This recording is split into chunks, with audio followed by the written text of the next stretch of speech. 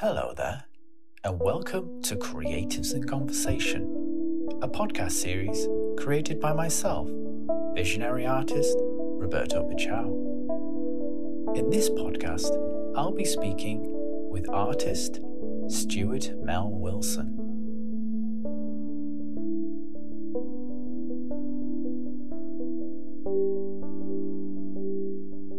You were mentioning about your experience having gone to Goldsmiths University and kind of revealing a little bit about that experience. But then you're also starting to talk a little bit about, your own work as well as like the support work that you were doing before. Well, if I talk about my experience at Goldsmiths, it was more the kind of, we were saying about like at university. I did go to Goldsmiths for the badge. I don't really, and it does work. A lot of people have listened to it, so I probably wouldn't have because of that badge. But I was more kind of making the point that it really doesn't really mean anything in the grand scheme of things. Like once you're out and being an artist, it's kind of like hard work. It's about sending the applications off. And I think that's exactly what I said. Send the applications off, have the conversations. Don't burn bridges and just like play the game a little bit. That's what I was kind of saying with the Goldsmiths kind of thing. But I was also talking about my experience there and saying about I had a lush studio, probably the nicest studio of my life. But yeah, that was like 10 years ago now. So I moved back up. I practiced as an artist in London for probably 5 years after university before moving back up here. And I had less success down there. I put on a lot of shows, but my work was a lot flatter. It was very much like just the wall-based kind of stuff, like similar to this, but you wouldn't be talking about like this kind of language. It was very much contained in that kind of art way of it being like, it wasn't on a canvas, but it was still on plasterboard, but it was like a flat piece. Can you just quickly describe to us what we're seeing, just for anyone who's just listening? In the background, this was a residency I did with Gas Contemporary. I think they've closed down now in South Shields, North Shields, about 3 years ago, I think. And I did this live in a window of the shop in the shopping mall, and I was kind of did that because I wanted to talk about the craft of drawing, because people don't really think of like drawing as a craft, and I kind of did find that interesting, but also more so found massively interested in talking about labour and like portraying labour in the work. And I always try to emulate some kind of grandeur in my artwork, and I don't think my drawing is grand or anything like that, but like, that's one of the reasons I do big work. It's because I want to kind of mimic that mastery. I want to portray artwork as having that pedestal that it used to have that it doesn't really have. And this piece really does fit in really well with that, because the kind of central theme around all of it, I mean, I call it POF after Plenty of Fish. A day and that, I don't think it's very well used today, but that's the kind of joke side of it, and I always like to make work funny, but and that was like the idea of the infinity and the shark doing it like this, a fish in the sea, but it was really kind of talking about the internet and actually how we digest art, and how immediate art is, and like that was why I was comparing it to something like Plenty of Fish, as something that you can, or like Tinder today, as something that you just swipe and forget about. And like I'm on Instagram, like the endless loop of artwork that you're just sitting there and liking. And even though I do that, and I think Instagram's a brilliant way of advertising, and it's one of the ways I actually got noticed and got my first couple of shows.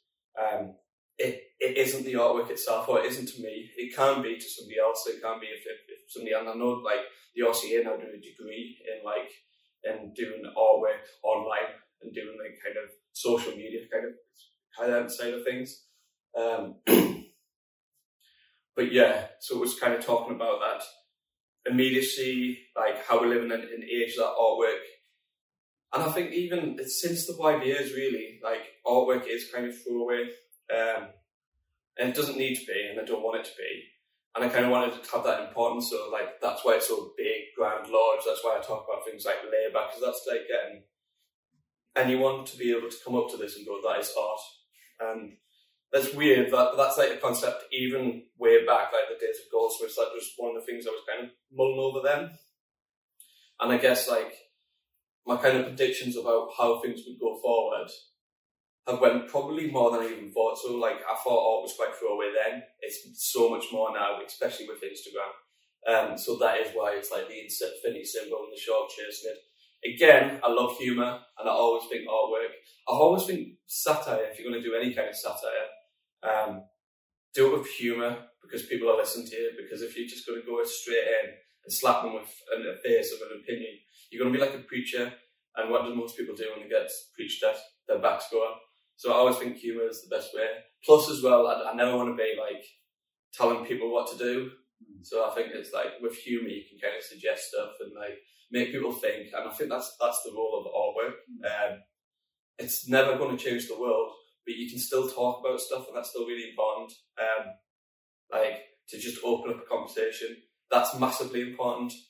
That's the peace process without sounding like this is that grand, but that is like how grand art can be. And if we look for our role today, I mean, really one of the other things, I know this is going like way over there, but like artwork really does like, it's one of the one things that really states us as human beings on this planet. I mean, that you've got, we keep history, and how do we keep history? We keep history through art. I mean, like, people really don't get that relationship, but it is that massive. Like, today you might think you do it with books and other stuff, but generally we do it through art. And I'm not just talking about the arts, like, not just fine art, like photography, dance, literature, all these things, like, that is our history, and that's how rich it is. And like the fact that we, us apes, can think outside and project ourselves out into the world and create like this visual language or this other kind of language. And that's why I think it's so special, and that's why like I've set myself this mammoth task that's really bigger than me as an artist to do. And that's why I feel like I need to be humble. And that's where I'm going full circle. So like, if you're going to set yourself out with like a mammoth task like that, you can't be shouting at people because you're going to get nowhere. Yeah. So yeah, that is kind of this piece. So it sounds a lot like you're thinking about engagement with people that you're wanting to reach out to. Yeah. You mentioned about the preacher aspect, but something that you didn't mention about this piece for anybody who's listening is that it's a mixture of obviously a lot of fish moving around in an infinity circle, and then you've got a shark.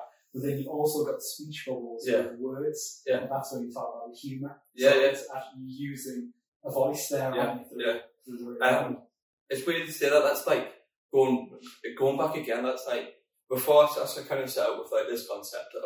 Somebody told us that artists only have one concept in their life, and I was like, nah, I have like different concepts every single week.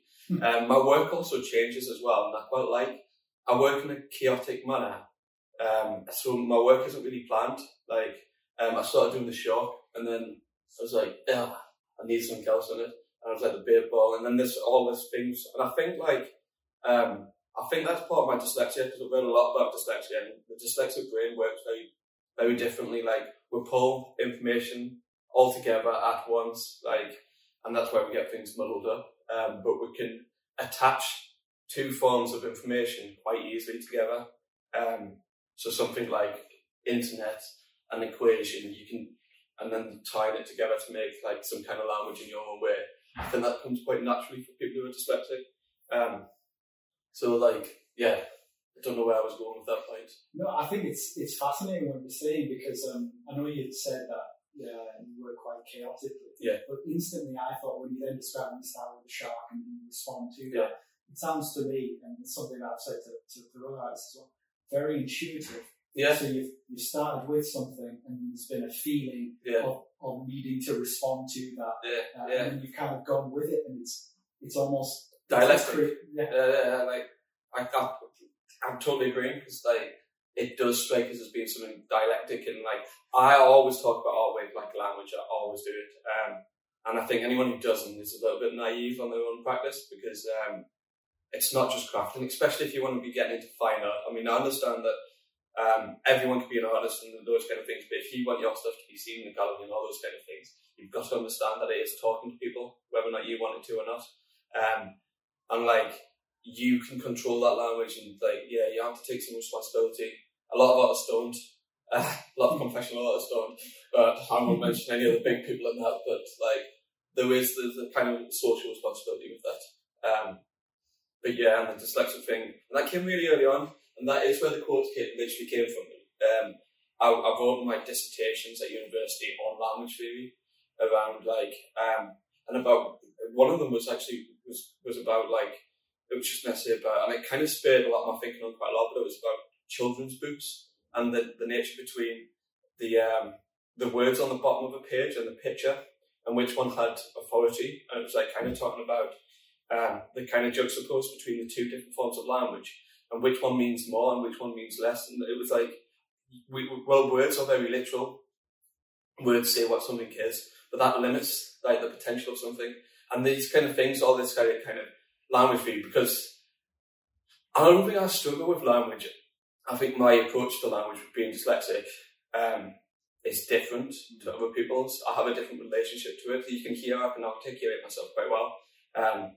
But if you read my stuff, my grammar can be really terrible, and I have to, when I send applications off, a lot of them are terrible because of my dyslexia, but I can articulate my words and everything like that really well. So that's why I've got a massive interest in the language as well. So when I was saying before about themes and concepts, it kind of runs parallel. I've got this kind of overall art thing going on, and then I've got this kind of concept about language and how you tie them in. A lot of the time they are quotes, and I think this one, I think both of them are quotes. I know that one definitely is. Well, that's the title. So what does that say? Born but everywhere in chains. And it comes from Jacques Rochery, Jacques Rochery. I think I pronounced he's a French guy who wrote before the French Revolution, and he wrote The Social Contract. And anyone who wants to understand the world we live in probably needs that. I point people towards it all the time. And it's not so much of a book. It was written by somebody who was middle class, and it is it isn't Thomas Paine. Thomas Paine wrote this The Rights of Man, and it was for the everyday man. This book really wasn't, but it did spill on the French Revolution, and it did change the kind of way. But it lay out in stone all these kind of contracts and negotiations we have with leadership and government, which we don't really think about in everyday life, but it's there.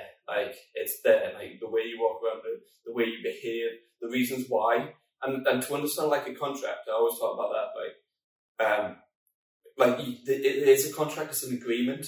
So you've got the right to pull the gate one way or another, but you have to understand it as being that, and that's why I think it's called a social contract, and that's why it's in there, because it's kind of understand where you fit in it. Again, I'm saying about concepts, I think my work's about everything at once, and I don't really dictate where it's going to go, and I just go with it. It sounds like you are pulling in a lot, and then you were saying projecting. I don't really realise it, and then I do these kind of things, and I do these things at any chance I get, because I love talking about my work, and not because I'm arrogant or anything like that, but because it really formulates my thinking about my own work. I think it's an important part of your process. And if writing isn't your thing, talking about your work can really cement it in. So completely. What you're saying there about processing the thoughts, I think it's a powerful thing to just have a space to just let the thoughts come out in whatever way that we do. I wanted to come back at what you're saying about the social contract with the government stuff. I was just, we don't have to go into this topic at all. It just seems so appropriate for the time that we're living in. Yeah, totally.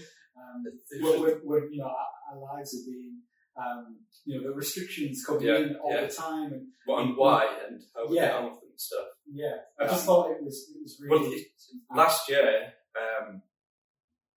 I don't think I've seen such an agreement to do something, and I do agree with it, because I'm not going to say COVID doesn't exist or any of that kind of stuff, because it clearly does, and people were getting very sick of it. So, but it is a very, very good demonstration of that. We will go along with this extreme measure of staying in our houses. This, you couldn't do that. You couldn't, but they did do it, and we all went along with it. It's one of the funny things. When I see people rebel against. It's but you stayed in your house for months, but now you decide to rebel. You stayed in your house, not for months, for about a year. You stayed in your house and you went around your block, you went out once a day. That's Orwell, you know what I mean? That's so I do get that point.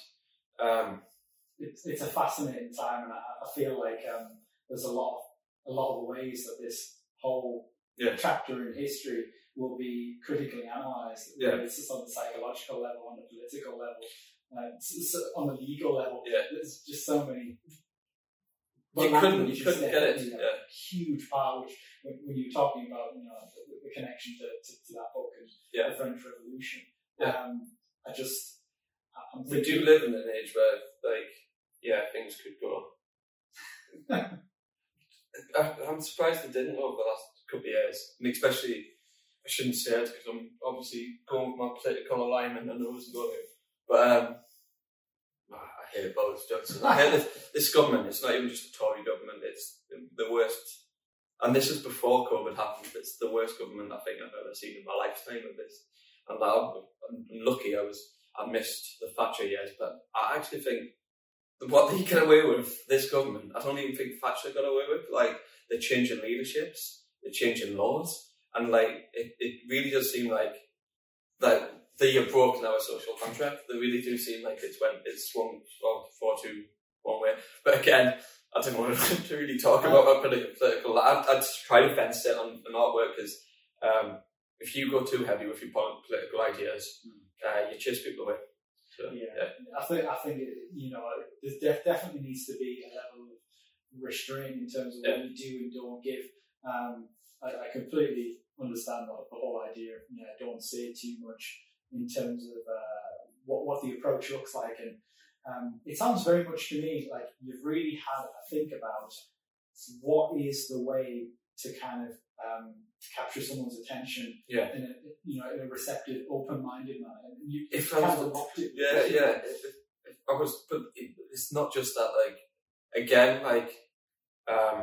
I'm the most confident I am in my whole being is in my artwork, and I think you've got to be confident in your artwork because no one else is going to be. So if I have any arrogance, it's going to be around that. I'm only saying that as a disclaimer before I say this next point and sound really arrogant. But that there's other parts like the fact that it's hand drawn, the fact that the scale, all these things are to do with engagement, like right at the base of them, and they're also to do with how people perceive art. I don't think artwork has to be drawn. I don't think artwork has to be done. Artwork can be immediate, it can be anything. Like the stuff I did, I used to write, I used to write dyslexic poetry, you know what I mean, and do that kind of thing, and it totally changed. It's there for a reason. It's big. It's totally in your face. It's hand drawn. It's laboured, and all these things are to do with that language again. The language of me as an artist, and that's that mimicking that whole that idea of that artist on pedestal, like one of the old masters. And it is mimicry because I know I'm not as good as Michelangelo or anything like that. But that is because anyone, the fact that it's hand drawn, the fact that it's quite figurative. So anyone's grand can come in and see and recognise that as being art. It's not just purely talking to people in the art world, it's recognisable outside of that. The language in it is recognisable. Even if people aren't aware of that language, it's still recognisable as being a work of art and not being something that could be going in between, if that makes any sense. It sounds, well, your work is very digestible. Because immediately you look at the work and you can tell it's drawn. There's writing in there. I can digest language because I have an understanding of language. And then obviously all of it together instantly makes one imagine how yourself creates it. You've got the plasterboard which you've drawn on. You can see that it's screwed into the wall, and all of it is the language is as clear as it can be. But when you do think about maybe some conceptual artworks or some artworks where there's clearly a lot of thought that's gone into it and a lot of maybe heavy concepts that have gone into it, but it's far too ambiguous for even people who are learned in art to get a lot of the time. Let's face it, I go around and my partner is not an artist, and even my brother might be a better example because he said he hates art. If I went on the bollock with him and he'd go what does that mean to us? And I hear that question, I say, I don't know. You know what I mean? But I want to give people something, because obviously a lot of the time I'll go see artwork and I won't realise what's in my head. I think the girls who do the Hey Artwork Good said something really good on that. they went away and they were like, they said about actually my work, and they were like, they didn't get it at the time, and then they walked away, and then they realised that I feel that way about all art. Like, sometimes, I'm a dyslexic slow processor, so a lot of the time I'll go away and I'll say, that's actually what I think about it. But that question and that demand of art, I think it's too much to expect of people a lot of the time. Like, it depends what you want out of your own artwork. If you want people to get it, then it's too high a demand. Like, sorry, like, but the fact is, the artist probably doesn't care about that. And yeah, I'm horrible. It's really interesting because there's a lot of talk about how, art shouldn't just be for the elites. Yeah. It shouldn't be closing the everyday person off. But sometimes when you look at a piece of work, if there's a barrier there, I mean, look, it's understandable. Sometimes, like, those people who've seen your piece and then it took a while for it to digest. If anything, that's worked because it's allowed the mind to be able to collect. Yeah, I've given them enough silent signals for them to. And how dare I try to demand they process it there on the spot? And if they did, then it probably wouldn't be that much of a conversation. It'd probably be a statement. But like a Banksy, you know what I mean? It's quite. And as much like Banksy, you might like Banksy as being the kind of statement in art, but the artwork itself to digest only takes about 5 seconds. Like, it's there, it's immediate. But it wasn't that kind of thing. It was like I'm more kind of talking about work that's overly vague and kind of thinking of stuff that's and the Bollock's a really good one to talk about in this area for us. Because although they do loads of good shows, there's quite a lot of vague shows that you go to there and it's like, and a lot of the time when if I went with my brother and he goes, what does that mean? I'd probably say not that much at all. Probably the artist, it doesn't mean that much to the artist either. They've just worked out a trick of something that sells for them and they've went with it. That sounds very cynical, but I think, I'm other than the politics, I'm totally fine with being that cynical about artists. And a lot of the time, artists with big budgets know how to play the game, probably. They know how to get the funding applications and everything else like that. They're probably better at writing an application than making artwork a lot of the time. Other than that, like, the work's really slick. Like, I'll take that one back. Because the Nomia is really slick and really well polished. So sometimes there isn't that much to digest. And that's why it looks overly vague, because there isn't that much language there to start with. Yeah, it's a fascinating subject, isn't it? Because it's essentially, how do artists be in the art world? How do they be in the art world? How do they create work, and how do they connect with those that will project their work to audiences? I mean, it's kind of soul destroying. I mean, at the minute I got out, one of the other things, like the language of the plasterboard, another one of that is I use that because the idea of that as being a sellable object, it's not a sellable object, and that's why I went there. And it really was like a statement that I went to immediate after I left Goldsmiths. I'm going to make it on a waste product. I'm going to make it on something that's got no value. So I'm going to put this big statement. I'm going to do all this laborious stuff on this material that automatically takes the value away. Now the irony is that in the art world, that it doesn't matter what you put your work on, it can be sold. Somebody sold a banana for, which has disappeared. So a lot of it is about money moving around the table. And that's the top echelons. But even in mine as well, like, I have sold work on plasterboard, it's not like it's unsellable.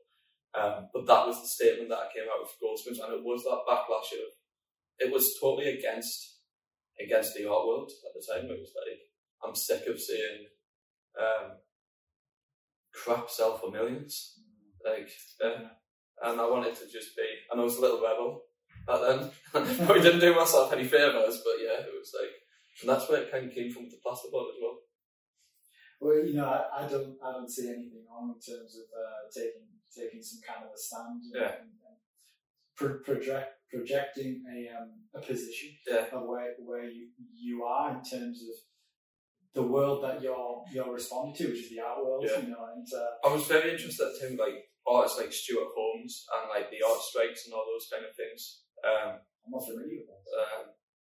I'll try and send some stuff on, but it was more kind of the idea around the art strikes and a lot of the writing that came around that time. I think it was the letterists who were kind of after the Stuckists and all those kind of things. And it was that kind of, it was just anti-art, and I don't really think I'm anti-art, and I don't think art is dead. Those are the two terms that Like, I kind of want there to be hope.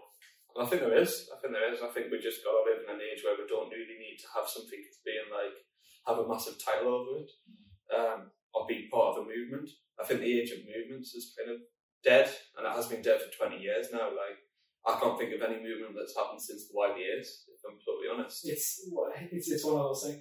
It's hard to know if there is a movement that isn't really being brought to the forefront, or whether it's a case of, is it globalization that's just completely eradicate the possibility of that? Because, you know, a group of artists together in one place, you know, dropping the ocean in terms of how many. And again, with the comment about Instagram, everyone's immediate. So if there was a movement, it would be gone 10 seconds later because somebody's liked it and it's moved on to the next one. So there's this theme about, I guess, another version of consumerism, which is, you know, in this you've always got Plenty of Fish. Everyone's so consumer. It's like, right, I've seen you, that's it. And, you know, some people literally go to the extent of, you know, objectifying people and using and discarding, or just disappearing. Like, so it's the same. Do you know behaviour? Do you know the term straw dogs? And where that sounds familiar, but there's a couple of films. There's a book by John Gray, and I think that's where I came across the term. But like, it was something like these tribe people have these like little straw dogs, and they put them on the mantelpiece, and they're the most important thing in the world. They worship them. Then the next week they just throw them in the rubbish, in the tip.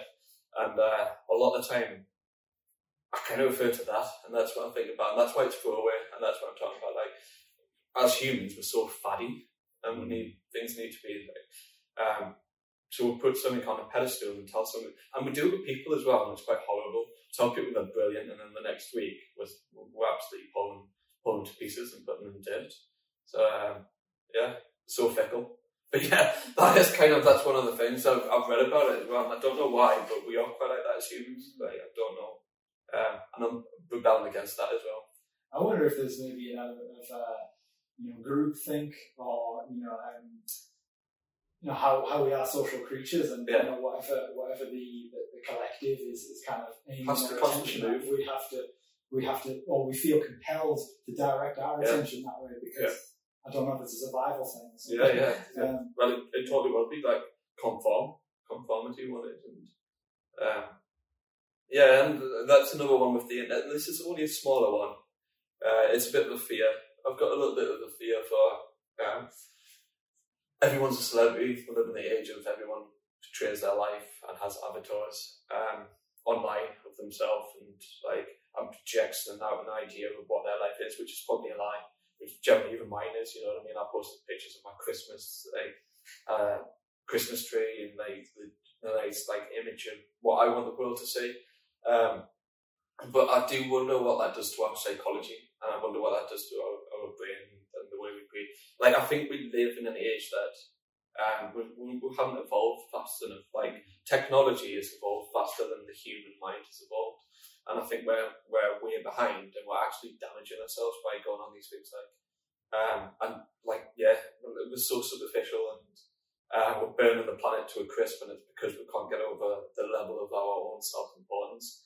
And I know that goes right back to a religious thing, because we've told the world for generations that we are the centre of the universe, and we really aren't. That is another point. I'm quite anti-human, not anti-human, anti-human, anti the idea that we are the centre of the universe, anti that we're important. We're not important. We're a part of nature. We're part of the world. We're just a mixture of atoms. We're chaos. We're molecules held together. That's one of the things as well. I want us humans to realise we're not that important. And if we are important, it's doing creative things that makes us important. It's not making money. It's not the ideas of success that we want to tie. It's what makes us fascinating as a species is, yes, those buildings and architecture is amazing, and all those kind of the art kind of things. The fact that we are recording history, and the fact that we are making history, and history wouldn't really exist if it wasn't for time. Wouldn't really exist if it wasn't for humans, because we're recording it. If you didn't record it, would time really matter? Doesn't matter. And those are the kind of massive questions I'm asking in my work, but I've got an answer. Sorry for swearing, but no. It's it sounds like you've obviously been able to connect a lot of societal, psychological, really the human condition in terms of not just, I guess, historical context, but also in the current context. Yeah. And, I have spoken to people about, I guess, the social media age and the impact of that psychologically. I think it's even before that. I think even from the 80s, and we were a product of that. But it's been since then we've been pushed and on this kind of burn everything. We want something fast, we want something now. Like even iPhones we used a couple of years ago. Like the fact that you get a new phone every single two years. IKEA furniture is another display of it. We make things that are throwaway. We make sustainability and capitalism don't go hand in hand. And unfortunately, we need to make things that are sustainable to sustain the planet. Those are. I don't know how much I tackle that, but it's definitely in there. Well, I guess how much can you communicate in one piece? This is why potentially you devote your entire life to be able to communicate each and every idea, so it's digestible. We're quite simple creatures in terms of how much we can handle. I'm interested in going back a little bit now, Stuart, in terms of what brought you to the arts? How did you, I guess, find yourself in Goldsmiths and where you are today? Like, who was that person prior to this person? Really, I'm quite heavily dyslexic. I went to a specialist school when I was younger, and it was one of those kind of things. And I always say this, and I say this quite openly as well, because I think a lot of us should be a bit more open about this kind of thing. I'm very opinionated as well. I realise I don't know as I'm talking, but we make artwork, and generally you made artwork because somebody at one point told you that you're good at it, or that you've achieved something, or that they like it. You know what I mean? So I'm never going to be as naive to say, like, if you're talking about the little child me as at the beginning of an artist probably did a drawing for somebody and they told me it was good, and I was probably that little dyslexic boy who probably at school didn't get told he was good at much. You know what I mean? I was really good at sport, but that was until I got older. So that's probably where it all comes from. Now these other side of it, like, I think quite a lot and quite deeply about the world, and I need to put it somewhere. And like, I always have. I've always wanted to tackle the big questions, and I'm not saying that makes us intelligent or it doesn't make us intelligent. It's just I need to tackle those questions. I don't know why. I've always been fascinated by the big questions in life, and wanted to find maybe not answers, because I don't really believe in answers. I don't really believe in facts. I kind of believe like things progress and move. Like knowledge is a fluid thing. It's not a finite thing. Facts aren't finite.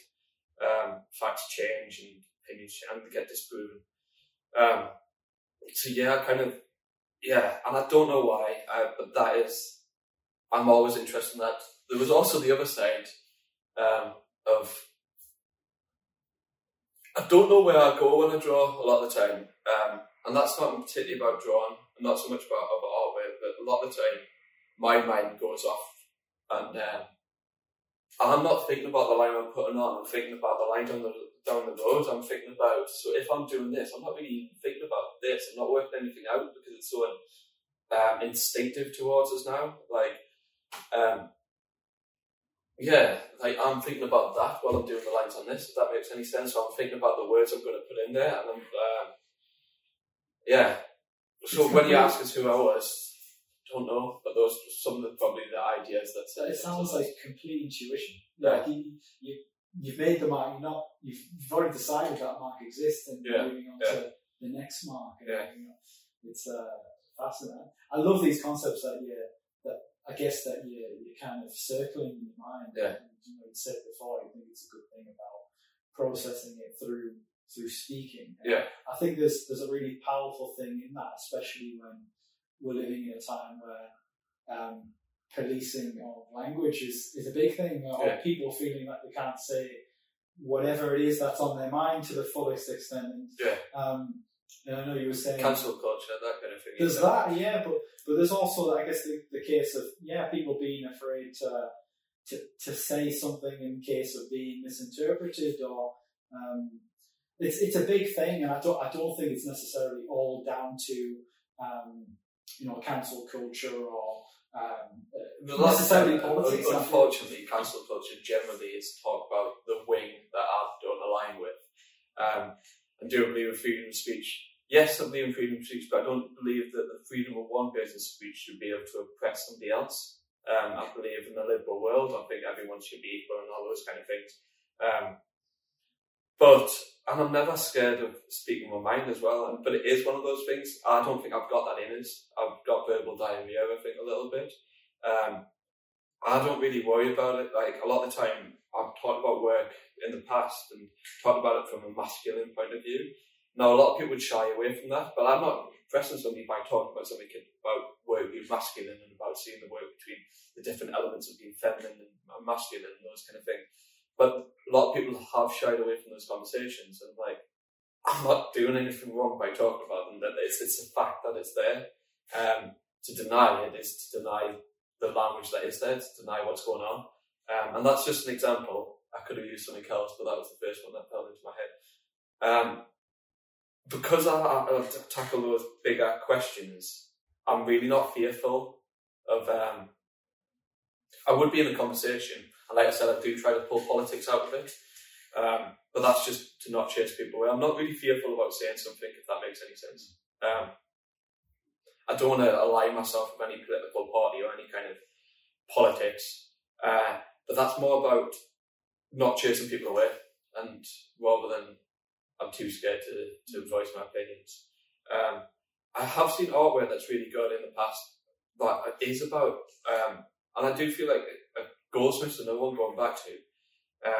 There was a lot of artists who were terrified of having their minds went into and dug into, like, so they would do stuff and they would show work in a certain way, and it's very obvious that you're really showing that way, that you're hiding your work, you're hiding your opinions, you're hiding it. And there is that fearful of what somebody's going to, fear of rejection, I guess. I think that's probably what you're kind of... Yeah, exactly. And it's something that, I've noticed in all kinds of people, which is, whether it's a case of someone who comes across that, that they're not fearful of saying what they want to say, but noticing that a lot of words that they do say sound as if they've been taken out of, I don't know, if you're able to create a word cloud of the words that are coming out of social media at the moment, you can spot some people who are using all of those words within everyday language as opposed to using their own words and creating their own sentences and their own thoughts. The buzzwords. Exactly, like you can spot them when you hear them, and it's really interesting, and that's why I'm all words full of that. The psychology world's full of that.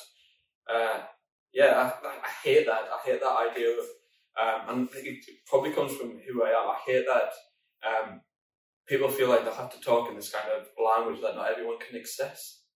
And they kind of put themselves in this group, and it's, I'm more intelligent than you because I do that. But actually, what you're doing is really stupid because you're misusing language. To use language is to have any form of language is to be heard, is to communicate. Now, if you're using a set of language and words that the other person isn't quite able to access, then really you're not saying anything. So you're the one who's being foolish, not the person who can't understand you. Always make sure that your point should be able to come across to whoever you're talking to, and that's an intelligent person knows how to do that. But I don't know if that's your point, but that's kind of what I got from it. That's fascinating what you say. No, you're completely right. And something that I wanted to dive in with you a little bit is because you obviously mentioned about this piece here, and you've mentioned a little bit about the past and where this idea of someone said something and it's kind of caused this sort of trajectory. I'm interested to kind of ask you, where do you feel that your artwork's taking you? I don't know.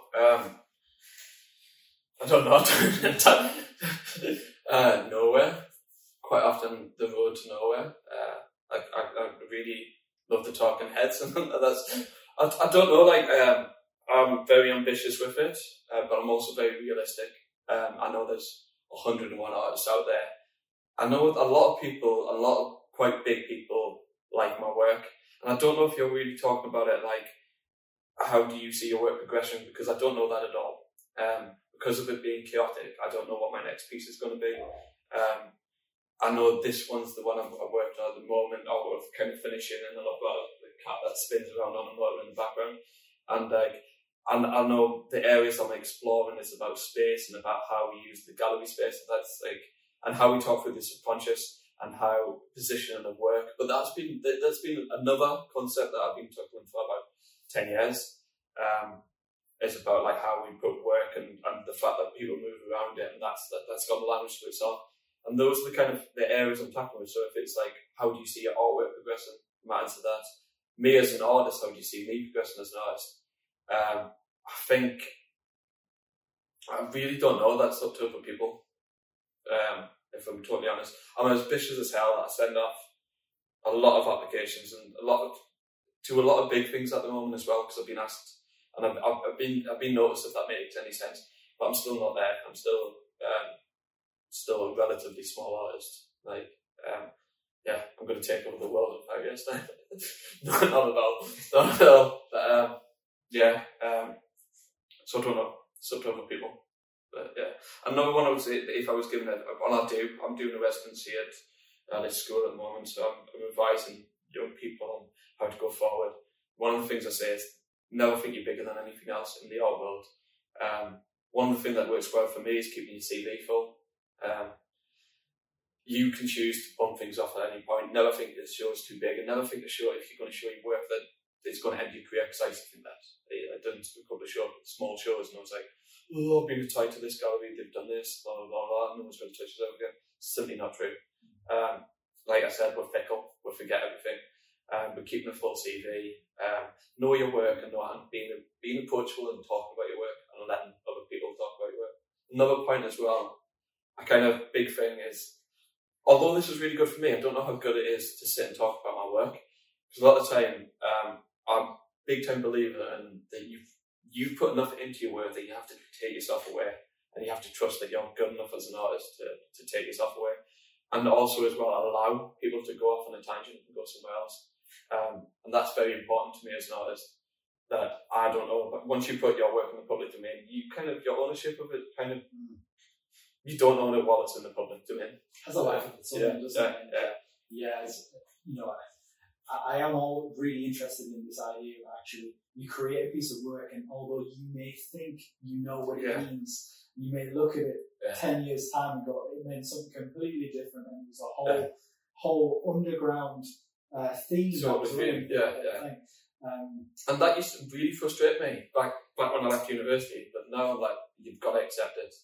And you've got to be like at one with that, and like happy with it, and encourage it, because you, as being that person who likes art in the past, I don't read the blurb until after I've looked at the artwork. I generally go around and have the artwork, and I take the blurb away with us. And then, like I said about that process and stuff, I generally read it like on the way home. Like, say I was getting a bus, I'd read it on the bus, I'd come to the studio and sit me with the blurb then, and then formulate my thoughts. But at the time of the work, I'd just literally go with the visual language, and a lot of the time I don't get it. And a lot of the time I'm way off. I think that's incredibly liberating, because when you do that, you're taking ownership of the interpretation, as opposed to, go back to government and stuff, just listening to what the government says and just taking it at face value, as opposed to, just digesting the whole thing as it is and how understanding the theatre of the moment and all those kind of things. And with the government, I think the theatre term works quite well. Understand the theatre that is public speaking. I have one last question, which is something I've asked everybody before, which is, if you could change just one thing about the world, what would it be? There's quite a lot of change about the world. To start with, I'd probably just take down capitalism. I'd probably collapse society and start again. I don't think we're this formula of capitalism. I would take away capitalism. I think I'd take away money. and have it as, trade beans or something like that. But definitely money, I would take away the 1% and money and start again. And then just a bit of hope that we're not going to be as selfish next time round and setting up a society. Because it's not fair. The world's probably going to, the human world is probably going to be pretty much get harder to live in year by year. Or we can see that, we can even see that like the winds that we were having the other night. I don't think I've ever experienced that in my life. I'm 38, but you know what I mean? And I've never experienced weather like that in the UK. When I was looking out the window, I was like, this looks like something I've seen in films of like tropical storms and stuff like that. That's what it looked like. And that is because of what we're doing to the world, and that is because of big business. And I'd get rid of them. Get rid of them all. I'm not going to say stick to an island, just take the wealth from them. And big business, I do care about the planet. I don't want there to be nothing. I kind of want to leave a legacy. But is there anything going to be around to even look at that legacy? It's really, it's very legit. I love your answer. It's not about my approval or anything. It's just interesting.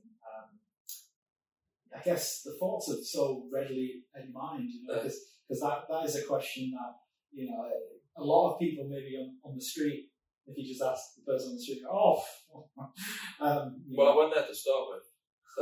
I think I've got like, I'm definitely an angry person, so I'm ready to snap at any moment, and I know what I'm angry about, and that's one of the things I'm angry about.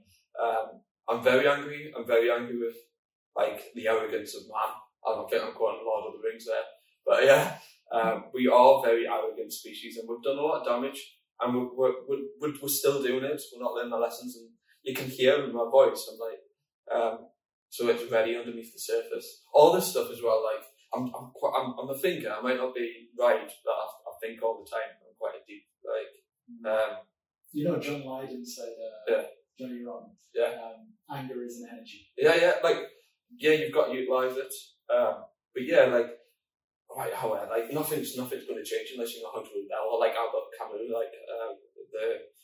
all those quotes it's used in quite a lot of my work as well.